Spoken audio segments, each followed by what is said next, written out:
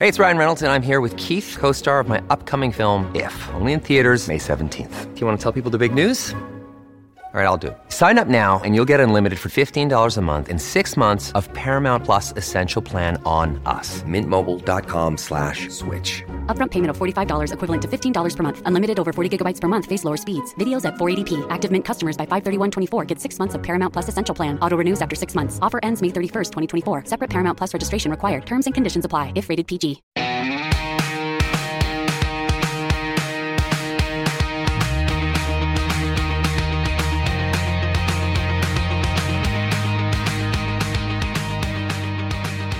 Hey everyone, welcome to Group Text. So anyone who listens or knows me at all knows I am an absolute documentary junkie.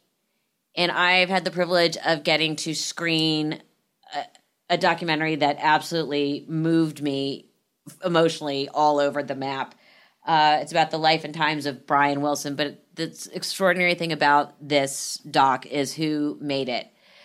Luckily, I have the filmmakers with me today. Brent Wilson, no relation, and Jason Fine. Both of you are incredibly accomplished in your respective field. Brent, you as a filmmaker, and Jason, you as, I guess it's officially the former editor-in-chief of Rolling Stone magazine, as well as having written some of the seminal articles on different artists for the magazine. I think I have that right. That's it. I think I have that right. Who knows? Such a pleasure for me to talk to both of you. One of the things I was saying earlier was we know so much about Brian Wilson's life, but the way you attacked the subject matter and Brian's life in itself was so fresh and different and amazing. Basically, Jason, you drive around Los Angeles in a car with Brian. And there's a camera in the car, and it's pretty much just you two talking. How did you come up with that way of doing it? I've never seen a documentary done like that. Yeah. Well, Brent can tell you about the whole origins of the idea. And I can just say that, over the years, Brian and I have spent a lot of time driving around LA. The car is kind of a place where you can be comfortable and sort of close with someone, but also there's no pressure to talk all the time. You can just drive and look out the window for a while or listen to music. And that's a comfortable environment for Brian, and also kind of, a great metaphor for just life in LA generally. And Usually when we're driving, we're driving somewhere to eat. So there's also always like a goal there of some food at the end of the run. And, Brian and I always love to just go and hang out and eat sushi or whatever. So that's been kind of a pattern of our, me reporting on Brian and just our friendship over the years. And Brent kind of ingeniously came upon that as a device, to make this movie happen. Brent, that's a huge leap of faith as a filmmaker to basically say, I'm going to put a camera in a car and drive around in basically a follow van so that when batteries ran low, you could pull over and change them. I mean, you had to have how did you guys meet? Because you had to have a lot of faith in Jason to ask the right questions and solicit the answers that would help move the documentary forward. I mean, that's got to be a terrifying, thing to be going every day. And, oh God, dear God, we have to do this before traffic or after traffic. Yeah. Or right through Dead Man's Curve, Oh yeah. Good. Yeah. And up and down PCH.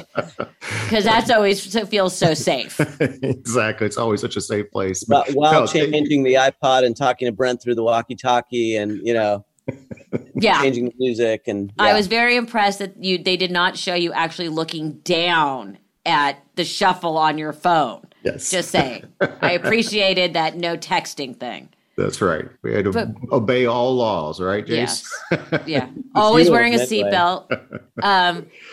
So Brett, how did you guys meet, and how did you think why did you think this was gonna work? Well, first of all, thanks for recognizing that, because you're right. It was a tremendous leap of faith. When we started it and we decided to go down this path, I thought to myself, this is either going to be fantastic or going to be the end of my career. And it isn't going to hold up. And literally, we really didn't know if it was going to work or how it was going to be received, literally up until we showed at Tribeca to an audience for the first time, that I feel like, oh, okay, the audience does understand and they are going to go along for this ride, and they are willing to put themselves in the back seat with these two guys longer than 5 or 10 minutes than you would get on a Comedians in Cars or Carpool or Karaoke. So thank you for recognizing that, because it was a leap of faith is a great way to put it. But as you kind of saw in the beginning of the film, I tried to interview Brian myself. I don't know if I was just being naive or gullible or arrogant, but I thought, I'm pretty good at my job. I can make this work. And it was just 45 minutes of like a Mike Tyson fight. I was just, it was just not, and I just kind of kept going back in, and Brian kept knocking me back out. It was just, He just doesn't like to sit down for interviews. He just doesn't like it. And Brian's manager suggested I talk to Jason. He goes, Jason has been interviewing Brian for years, knows him really well, and he might offer some advice. And before we spoke to Jason, my producing partner, Teresa, and I read one of Jason's articles. It was called Brian Wilson's Better Days in Rolling Stone. And in that article, Jason describes cruising around LA with Brian, and they go to the movies, they go to dinner, they hang out. And I thought to myself when I was reading that article, I was like, that's the movie I want to see. If I could see that, I think we could get something here. So we spoke to Jason, and Jason made the fatal mistake of saying, well, look, I'm here to help you any way I can. And I said, well, famous last words. Exactly. I'm like, hey, come over here and join me in the Alamo. We're going to have a really good time. And and he agreed to do it.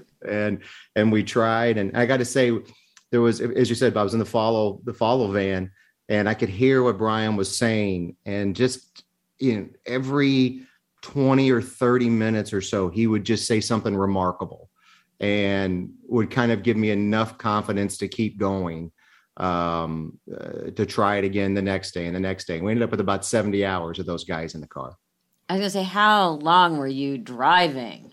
We drove a lot, back and forth to Malibu, all over Hollywood. And, it's kind of amazing because Brian grew up like 8 miles from where he lives now. And so every single corner, every single park, every single restaurant, he knows those things. It's all in him. And so driving around with Brian around LA, you just feel like he's almost this sort of king who's just looking out over this place that's been the subject of his songs, that's been the backdrop of his life. And it's a really remarkable experience, and I mean, the first trip, I think we did 3 days. And I mean, it was a total joy. It was so much fun. And that comes through. I mean, what really came through for me, and I have a working knowledge of the Beach Boys story and Brian's story. And I was fortunate enough to actually meet him at one point with my mother, and he sat down at a piano and just started playing. And I remember thinking to myself, remember this moment, because Brian Wilson is sitting at a piano right next to me and playing. And it is such a distinct memory for me. The story is so heartbreaking, yet so compelling, and in a weird way, so positive at the end, that here's this man who's still getting to do his greatest love, which is actually performing, which is so weird that at this point in his life, he wants to perform, because in the older footage, you can actually see how incredibly painful it was for him. Yeah. To be in front of people. Jason, and he's been a notoriously difficult interview. And nothing is more fun than someone who's a notoriously difficult interview, because you feel like, is anyone else seeing the blood pouring out of my eyes and ears at this point? You have this wonderful rapport for him. But how hard was it for you to keep asking the questions that needed to be asked in different ways while you were driving around? One of the experiences I had with Brian many years ago was driving across Florida. We were in like the Hard Rock Cafe or something for like 3 days, and then driving across Florida to another gig. And he'd been avoiding me for days and avoiding the interview. And finally he said, when we drive across Florida, we'll have like 7 hours and in the car and we'll talk. He didn't talk for 1 second the entire 7 hours. And I was like going crazy. And beating your head into the steering wheel. I was just sitting in the back, watching like Wheel of Fortune, just like biding the time getting across Florida. But when we showed up at the next venue, at the end of the day, he just started talking. And I sort of learned then, you got to be there when it happens more than make it happen with Brian. And when he does feel like talking, when he is feeling reflective, he's such a thoughtful and deep and person who really is sensitive and really aware of his surroundings. And so you just kind of got to be there to intercept it. And so the strategy was more that. And I think the car is good for that because, like I said earlier, you don't really need to be talking all the time. There can be these silences. You can listen to music. It's really nice. So I think that was kind of a big thing. It was like a comfort zone. Shocked to find out that he actually stopped touring in 1964. Yeah, I mean, he'd had essentially a nervous breakdown in 1964. And part of that was things, he was feeling really stressed about being on the road. He wasn't comfortable. He was arguing with his father, all those things that were happening. And he decided then, really presciently that he was going to go in the studio and he was going to make music. And that's when the Beach Boys music changed. When he was able to devote his energies and resources to being in the studio, to crafting these symphonic, personal tunes. And you can see by 1965, the Beach Boys were a completely different group making completely different music, much to, the unhappiness of his father, of the band and his label. So he was fighting off all these other people at the same time, which was really hard for him. You talk to a lot of other artists throughout the whole documentary. One of the things that struck me is that these major people are still literally baffled by how he created music and what came out of him. And some of the amazing things is you're watching, I don't want to give too much away, other people deconstruct it. And were you, even though you're both, veterans of the music business, sitting there, were you actually still shocked at what they found within the different layers of the producing of the songs? Yeah, I know I certainly was.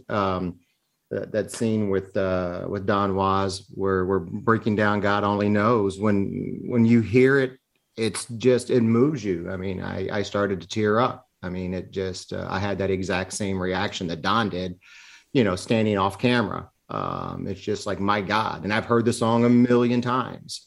But when you hear it broken down like that, if it doesn't move you, then, well, there's probably something wrong with your soul. And there's like this thing where, nowadays, if you're in the studio and you decide, we should add some strings here, you couldn't do that then, right? No. He had to go into the studio, all of it planned out, have heard all the instruments and say, I need a banjo here and 3 flutes and a violin and some strings. And then put it together live, these combinations of instruments that no one had ever heard played together. And these are like guys from the LA Philharmonic, it's an incredible thing that he was able to do in his mind.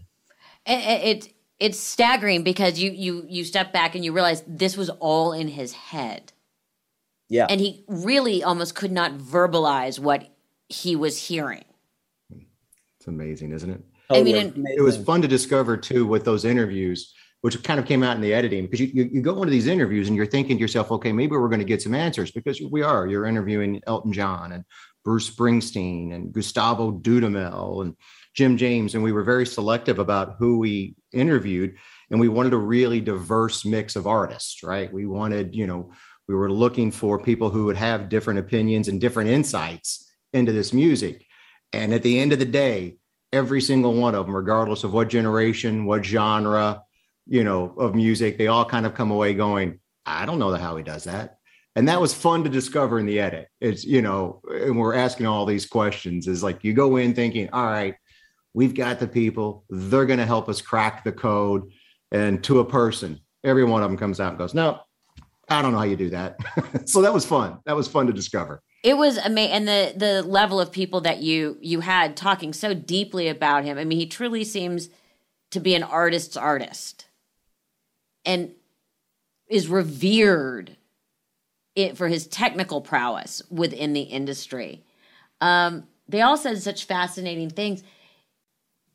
One thing I also found really interesting was that his fear is so palpable, even today. Mm-hmm. And it makes you wonder, he suffers from auditory hallucinations. You do hear that he still is having them. Mm-hmm.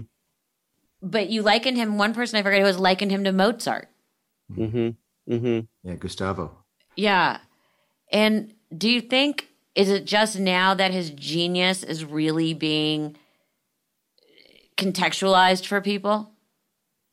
I think a couple things. I think his journey in life, to being a performer really at this late stage. I mean, he didn't start performing really before 1998. So the fact that he found somehow the courage to bring this music to life on stage, most of the music that he plays on stage now, like never even got played. The Beach Boys didn't play it. It's music that no one had ever heard live.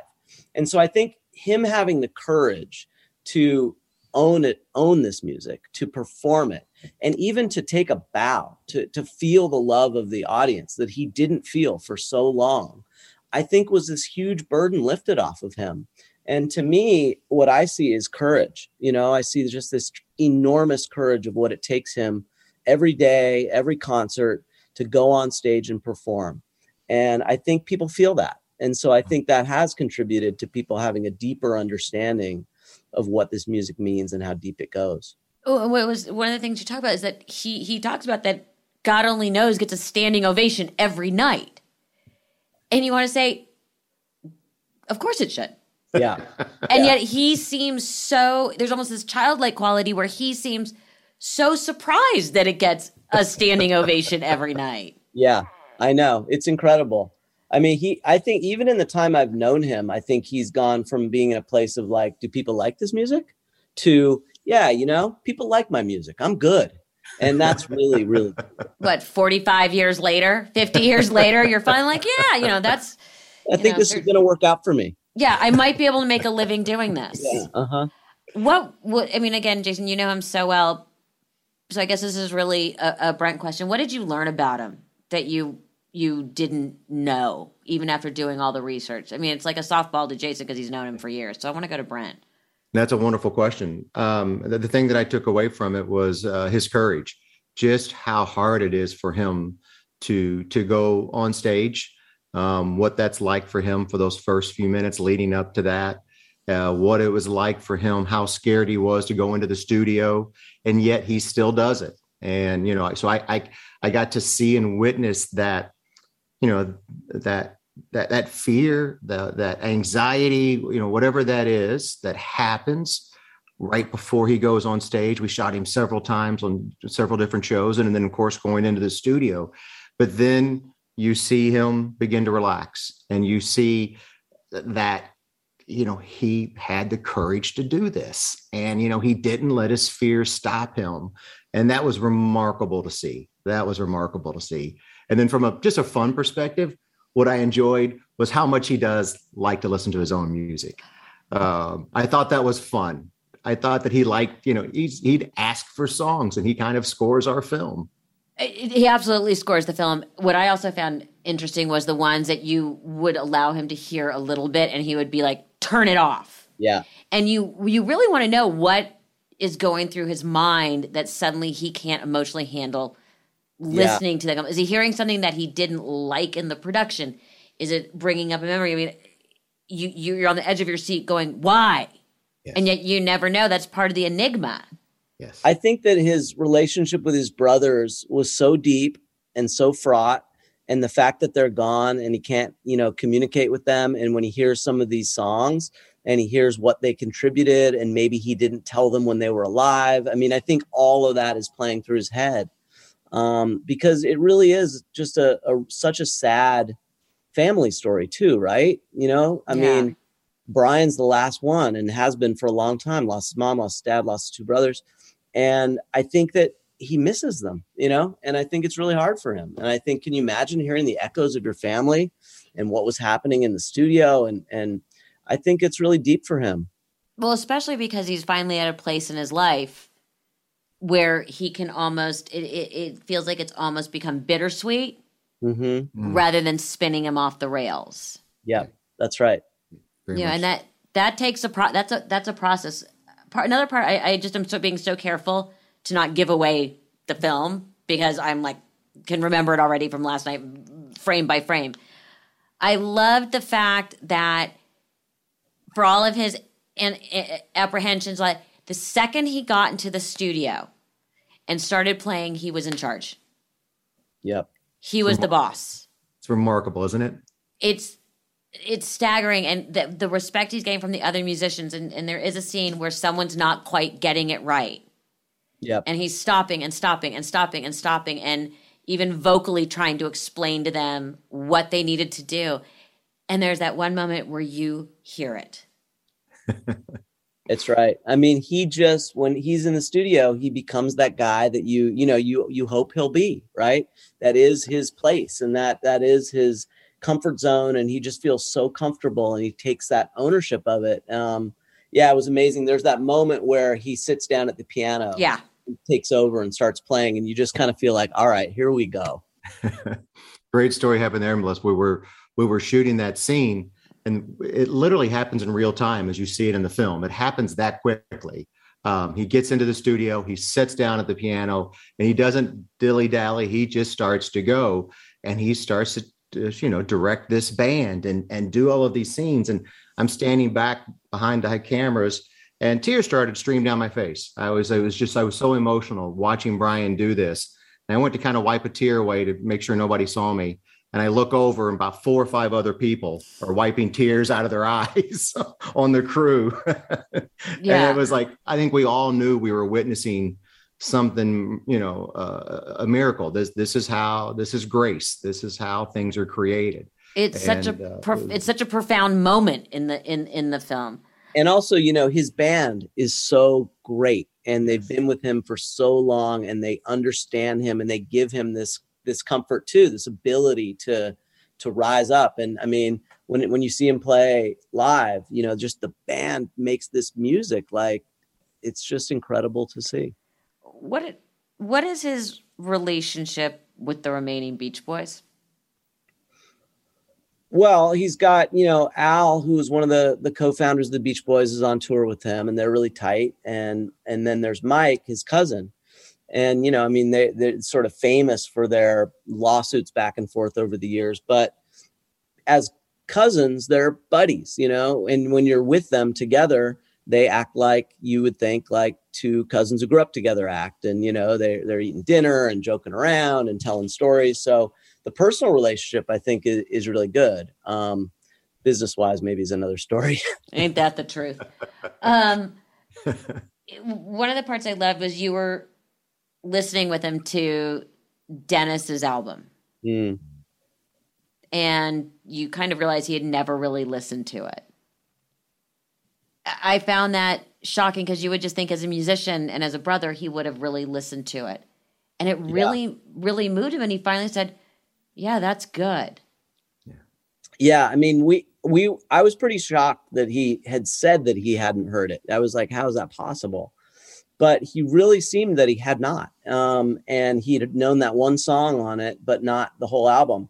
And he kept asking, can we go back and listen to it? And that's all in the movie. And when he did, I mean, Brent could tell the story of the cameraman trying to hold the camera while he listened to the entire album because he didn't want to fast forward. He didn't want to slow down. He didn't want to stop. He wanted to listen to the whole album, and he was soaking it up. Yeah, we expected him to only want to listen to it for 5 minutes. I told our DP Max, I said, he goes, hey, should I bring in the tripod and set up all the lights and all this stuff? And it's like, no, he wants to listen to it now. Let's just go do it. Let's go shoot it. But, don't bring the tripod in. This is only going to last about 5 minutes. I think it's going to be too emotional. Cut to an hour later, And, we had to book a massage for the poor guy because, he was in traction. Yeah, he's got one shoulder all the way up. Did you expect the acclaim you're already getting for it? I certainly didn't, Jason. I mean, I went into this really blindly. I didn't know if people were going to be able to connect with two people in a car and connect with reading those emotions on Brian's faces. And, because it's still not like he's going to just open up the book. You still have to kind of extrapolate from just the looks on his face. And so I've been surprised. I've been very pleasantly surprised. I don't know. I didn't really think about it that way. I mean, I just really thought if there's some way to share with people the courage of this guy and what he's overcome and how hard he works and sort of how deep this music runs, then we've done a good job, I didn't really think about it beyond that. I'm really happy that people are connecting with it. And I do really think that a story like this gives some hope. And I do think, we're sort of short on that right now. And so I hope that makes people, especially people who struggle themselves, maybe with mental health issues or any other issues, that, that you can achieve great things and that there is, to push through and hope. And I hope Brian is kind of an inspiration for people that way. Is he happy now? I think he is. I mean, I think he's certainly curious. He certainly engages when he wants to engage. He has a beautiful family. He's got kids around him. He's got a lot of love. Dogs. A lot of dogs. Got a lot of dogs. Which is always fun for the audio people. Yes. It's always a good time. Yeah. And I think, that he does feel that his music means something to people. And I don't know that he felt that for a long time. So I do. Yeah, I think he is happy. Well, you guys have tackled a topic and a subject that's been done so many times. And I have to say, this is, to me, the one. Brent Wilson and Jason Fine, the documentary is extraordinary. Where can other people see it? November 17th. There'll be a screening theatrically for in about 100 cities. So kind of check your local listings. And then November 19th. Which makes you Academy qualified. Yes, absolutely. Yeah, that's exactly right. And then November 19th, it'll be available on demand and in about 100 cities as well theatrically. The Long Road Home, Brian Wilson's story. Run, don't walk, and start watching. Thank you so much.